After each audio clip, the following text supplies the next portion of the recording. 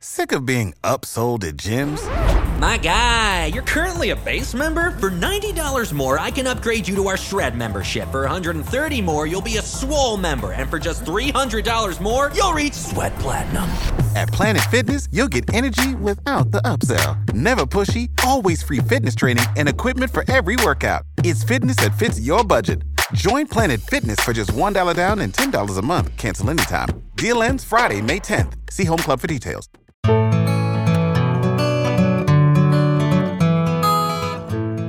Welcome back to another episode of Confessions of a Crappy Christian. I am your host and resident crappy Christian, Blake, and every week I get to have the coolest conversations with incredible people about all the things most Christians are still not sure we're allowed to talk about. So if you've been looking for a place to land with all your crap, and for someone to just be honest about what it looks like to walk through this Christian life, well, you've come to the right place. Pull up a seat, pop in your headphones, and tune out your kids, and come hang out with me and a guest for the authentic conversations that you have been looking for.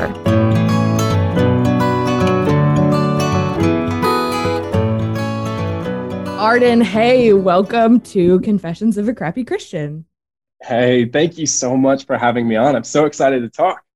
I know, me too.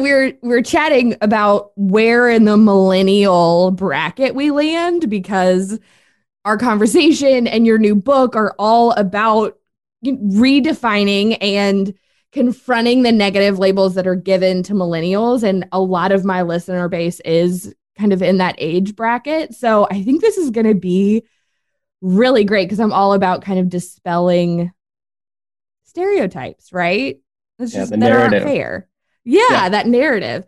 So tell us about your book, Redefined, and what brought you to write it. Yeah. Well, yeah, like you said, there's that narrative. I remember I was recently in a church and the pastor was going through, and not recently, I've got to remember pre-COVID. It's a while ago now, but I was in a church and the pastor was telling a story and he was like, well, he was a millennial, and the whole church erupted in laughter. And I was like, yeah, that's the framework. And that's kind of the reputation that we get. And so really how this book came about was it was never supposed to be a book. I was in special needs reading and writing all the way through my freshman year. So writing a book was never something that was on my mind. I thought, I was like, that's awesome that my parents and my brother can do that. That's fantastic, but it was not for me. And I remember what happened was 5 years ago, my brother had asked me, he said, hey, we need to target the millennial young adult generation better as a ministry. And so how can we do that? And so I started thinking of, was like, well, how can we target them? And what is this generation? So I went into a big room and I had the whiteboard there and I started writing on the whiteboard all the things I thought this generation was. And I remember I put down, I said, we're creative, we're innovative. I said, we're pioneers, we're entrepreneurs, we're all these things. And I was like, you know what? I need more help. And then I was like, I never post anything on Facebook. And I was like, I'll just go to my Facebook and ask the question. And so I asked this question of, if you could describe the young adult generation in one word, what would it be? And I remember this question got such a massive response. I mean, I had so many responses that were flooding in, but to my dismay, they were all things that were negative. There were things like broken, lost, entitled, disillusioned, discouraged, fearful generation. And I was watching all of these things come in, and they were not just comments from the older generation. They were comments from my generation. And what I've seen even this past year in 2020 is that there's been a lot of labels that have been placed on our generation. And our generation is starting to begin to believe those labels that have been spoken over us by the world. And we react and we make decisions based off of those labels. And I remember in this moment, as I was watching all those things come in, God began to give me scripture that was contrary to all of those words that were coming in. And I remember I began to start feeling so much hope for my generation. I said, you know what? My generation needs to know these things. And so how this became started as a book it was not supposed to be a book, as I said, right. But I began to take the words that were written in those in that Facebook post, and I began to write them down in my journal, and I would journal my prayer for the generation. And I would write out, all the scriptures that God had spoken that were contrary to that. And I began to discover something, is that God does not ever label us. The world labels us, and a label is something that is temporary. It speaks to who we are right now in the moment or who we have been in the past. It does not speak to the potential that who we have to become. And God does not label us, he calls us. And a calling speaks to the eternity that he's placed within our heart. And the problem is we have a generation right now who is listening so much. We know what the social media says about us. We know what our favorite pastor says about us, but we don't know what the word of God is calling over our generation. And we're believing those things to be true. And I want to see so much more for our generation. Oof. Okay. I love that it starts out, I wasn't ever supposed to even write a book. The best books come from that, from just you're doing the work and God goes, this is a book. Those are the best ones. God or my mom. Yeah, well, yeah, that's like true. My mom forced it out too, which I mean, I'm sure she was led by God, but I was about to say, or God told your mom and then your mom told you. Exactly. I think what you said about we believe what is spoken over us, because like you said, it's literally coming from the older generation. It can be coming from the news, from the pulpit, from social media, from our own people, like our own parents. And I think it's important to note that there are for sure super entitled, discouraged, etc. There are people like that in our generation. Nobody's out here trying to act like we're not. Yeah. We're perfect, but we are not, like you said, we are not defined by that. It's an attribute, not a definition. And it's something that God can redeem within us, especially if people like you are doing what you're doing and speaking truth. Yeah. I remember what my parents used to do. And they would do this, which was so interesting, but they would pick these moments where we were acting out, we were doing something wrong, we were talking back to them. And when we were kids, they would be like, in those moments, they would be like, hey, you're a prince. And I hated it. I was like, Mom, what does that mean? And she was like, no, you're a prince. And princes don't talk like that. And even though she could have said, hey, you're being spoiled, you're doing this. What she was doing is she was not speaking to the person that I was in that moment. She was speaking to the potential I had on my life. And I remember she kept doing that and saying, hey, you're a prince.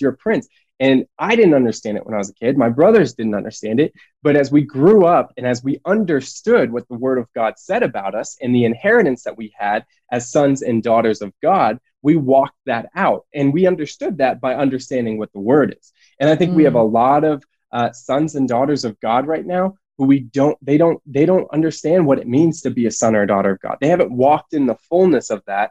And so they're allowing not that to be the defining factor of their life, but allowing the labels that, yes, they could be, like you said, they could be justified. They could be true.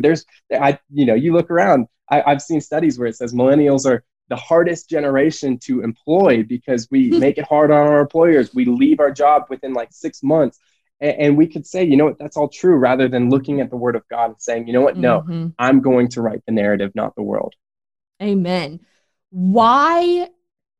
Okay, so you and I know this is one of those, like, you and I think know the answer to this, but I think that there are people who can kind of gloss over what you just said about the importance of knowing what is true and what God says about us.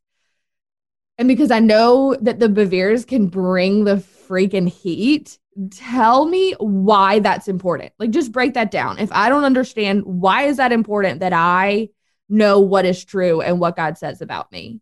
Because it's where all of your power comes from. Like, you look at the story of Jesus in the wilderness. So Jesus goes out into the wilderness for 40 days. He does fasting out there. And then at the end of his trial there, the enemy comes and tempts him. But before the enemy tempts him, he questions who he is. He says, if you are truly the Son of God, then you would be able to do this. Now, the enemy knew exactly who Christ was. Like, he was with the word in the foundations of the world. Before the foundations of the world, he was with the word in heaven. He knew exactly who he was. And what the enemy was trying to do was get Jesus to show some cheap, insecure display of power in order to prove who he was. And I love Jesus's response. Jesus' response is not, hey, I know I am the Son of God, or God told me I'm the Son of God. No, his response was he used scripture. He used scripture to combat the lies about his identity. He was able to put it back on the enemy using the power of scripture. And I think that's so important because we have a generation, as I said before, we have a lot of information, but we are lacking the transformation that comes from the word of God, from understanding what the word of God brings, what the word of God speaks over our life. And I love it because there was a story in Acts 22. It's one of my favorite stories in the Bible. And it's the story of Paul, and he's about to be flogged. And Paul's about to go through this very crucial and very, very painful thing. And he looks at the Roman officer and he says, hey, is it lawful? In other words, what right do you have? And he says, for I am a Roman citizen. And I love the response that the Roman officer has is that one translation says the fear of God hit him. And he went to his superior officer and he said, hey, man, this man is a Roman. And the superior officer comes to Paul and he says, hey, with a great deal of money, I paid for this. And Paul says, in other words, what did you do? And Paul looks back at him and he says, but I was born a Roman. And see, this is the thing we've got to understand is that you may not have been born into a Christian household or born into a Christian family or born into a Christian church or anything like that. Doesn't matter. When you were born again, you were born into the kingdom of God, which gives you the ability through the pain, through the hard experiences that you're going to go through, to be able to look back at the enemy and say, hey, what right do you have?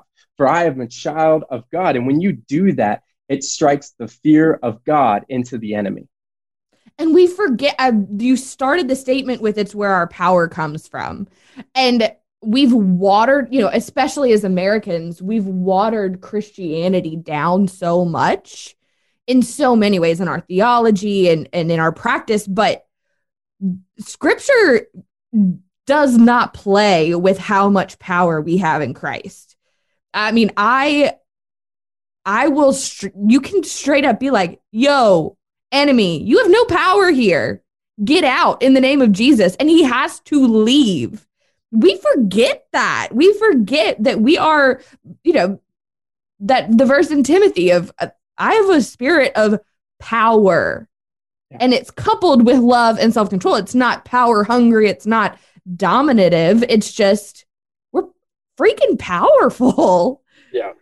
And understanding. I love Romans where it talks about the unveiling of God's glorious sons and daughters. It says the entire universe, entire cosmos is standing on tiptoe, waiting for God's glorious sons and daughters. And understanding that, because I've figured out in my life, it's not that I am powerful, that I have this great ability. I have fallen flat on my face so much. But as I've leaned into the Spirit of God, what he's graced me with, what he's gifted me. And I remember even just reading this book, like I said, I have special needs reading and writing. I had to read this book as the audiobook. And I was like, that is the scariest thing I can do. I was like, you don't want me to read it. I remember when I was sending in my clip that they had to listen to decide if I could even do it. I was like, should I just on purposely just botch it and just make sure they don't pick me?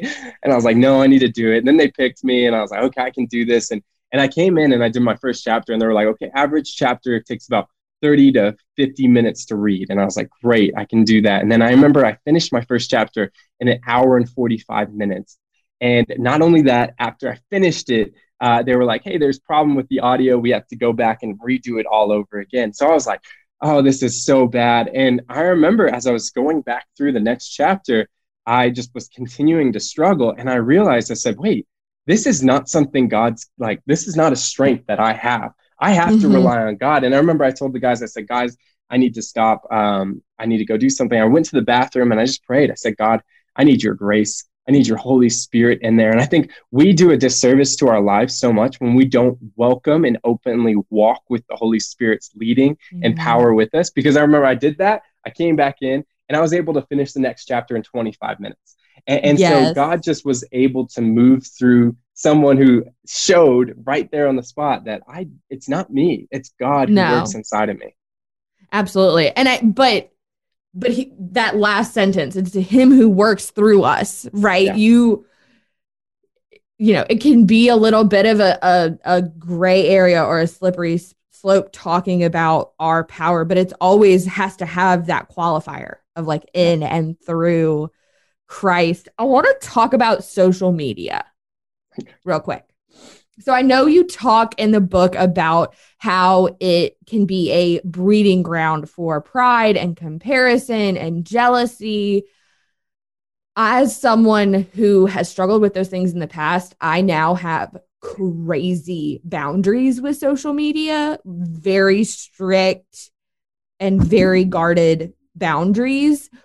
What advice do you have for people both navigating pride and comparison and jealousy and all those negative things that it can breed, and also creating those boundaries? Yeah, I think those things, and I think that's really smart that you do have those boundaries, because I think comparison and pride, all those stuffs are really slippery slopes. And if you like, I've found myself at times where I just start scrolling and I start clicking deeper, and start getting these questions of all this stuff. And I find myself in a place where I'm like, man, I don't even like myself kind of thing anymore. I'm like, I don't like who I am. And I'm like, okay, yeah, exactly. And I'm like, I was like, I'll just exit out of this. And so I made sure to set up those things as well for myself. And I remember last year what God gave me a great revelation about himself and his creations. And I remember he talked to me and he said, Arden, I am an infinite God. And he said, because I'm an infinite God, he said, that means that there is an infinite amount of expressions that are about me.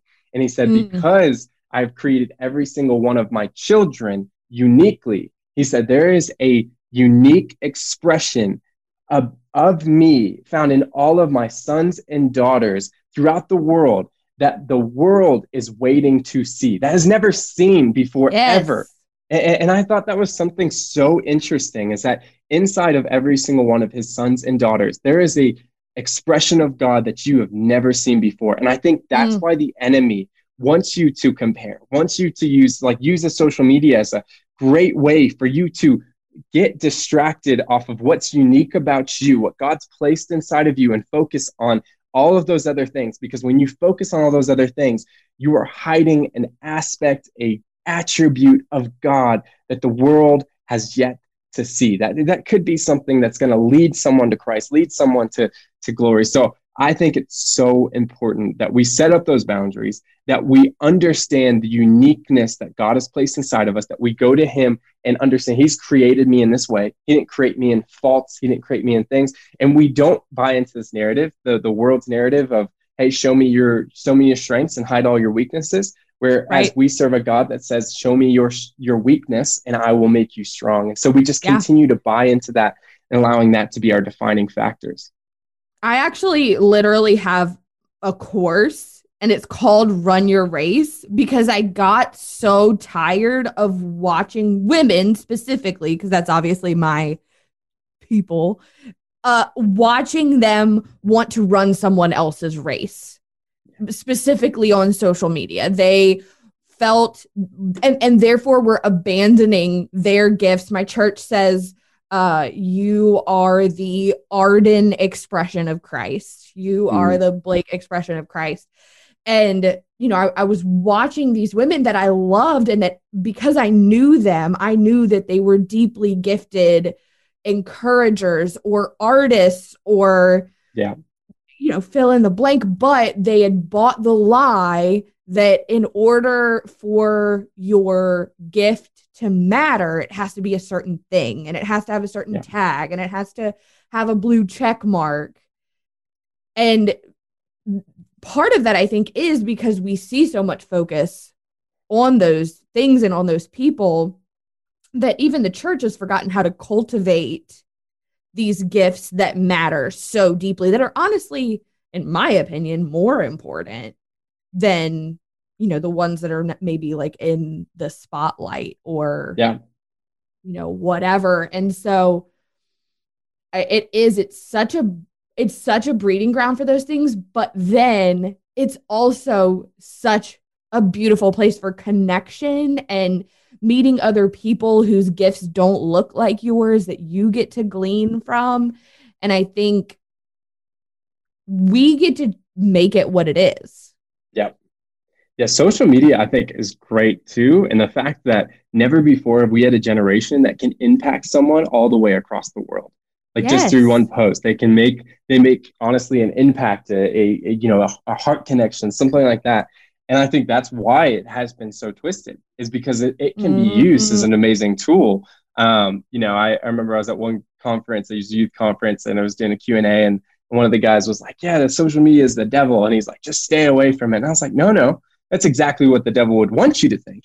And so because you can use it for so much good, you just have to be smart. You have to be, honestly aware guarded. Of the things guarded, the challenges and the things that will bring. But if you just look at it as like, hey, this is something so bad, all this stuff, then you're missing out on what the potential can come from it.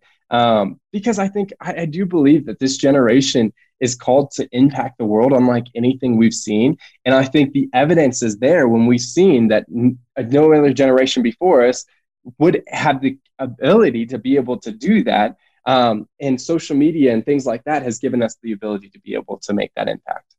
Yeah, going back to the generational conversation, before social media, let's use Beth Moore as an example, which she's obviously integrated into the social media movement. But before, the only way she was able to reach people was her books and speaking at conferences. Correct. And there are limits to those things. There are not territorial, but like proximity.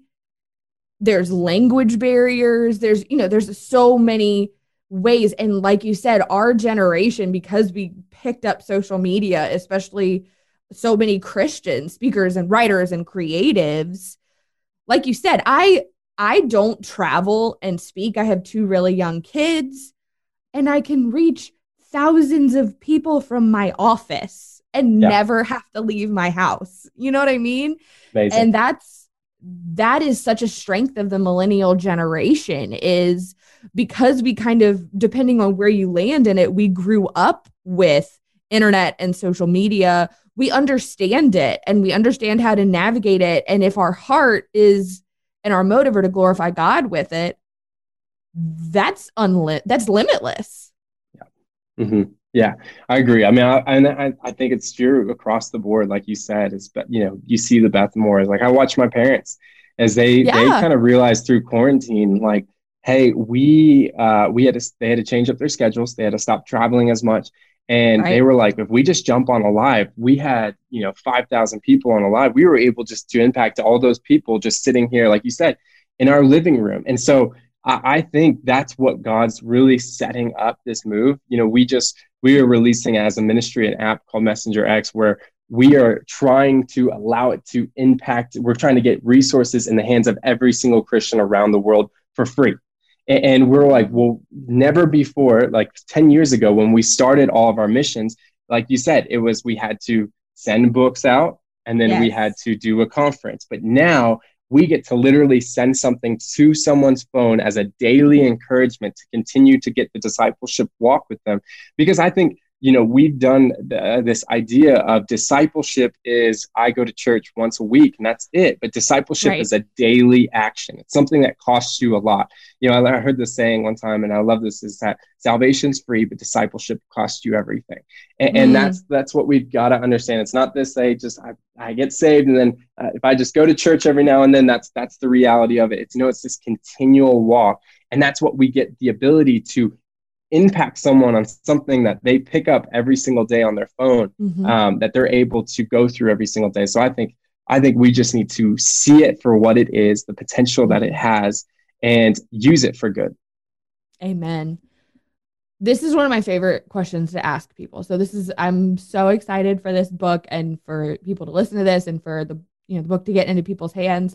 But if there was one thing out of Redefined that you knew people would walk away with, what would it be? That's a hard question. I know it's so hard, but I love asking it. Exactly. Well, I mean, and that's the thing, like the book, I broke it up into 10 different chapters of 10 different words that I took from my journal. And they were words that spoke to me the most. I think, the word that defines me and that I hope always defines me the most is the fear of God.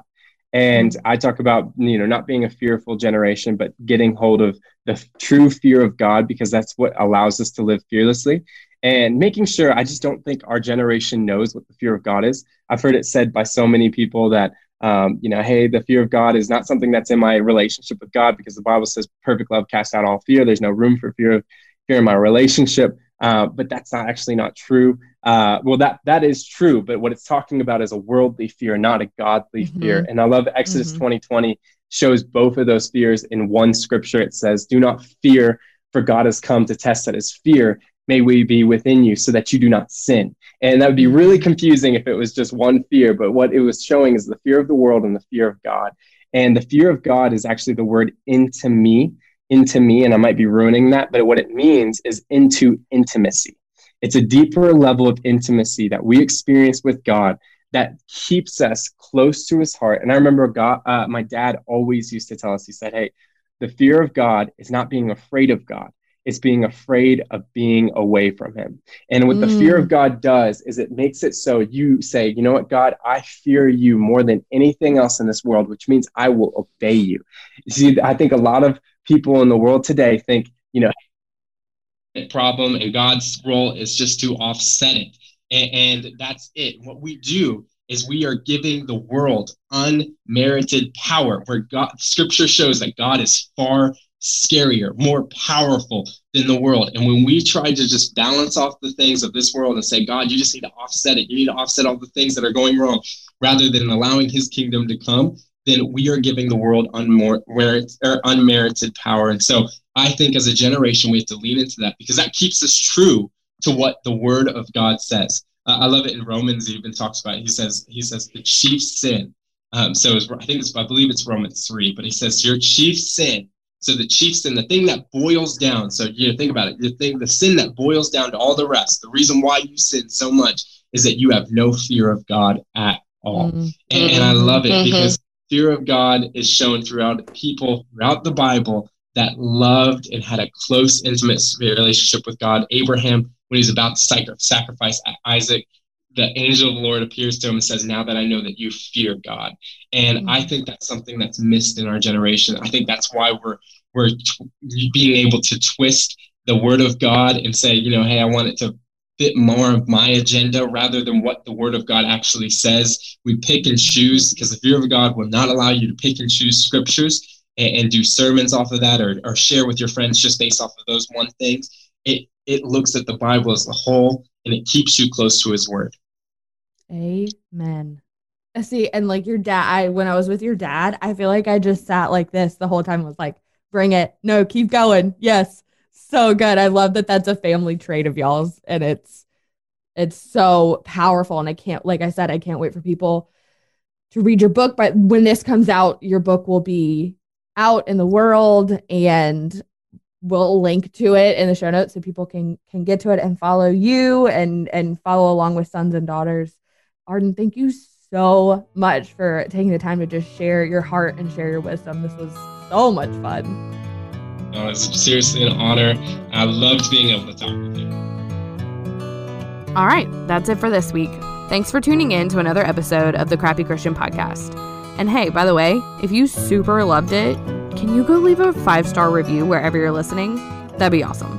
All right, see you next week.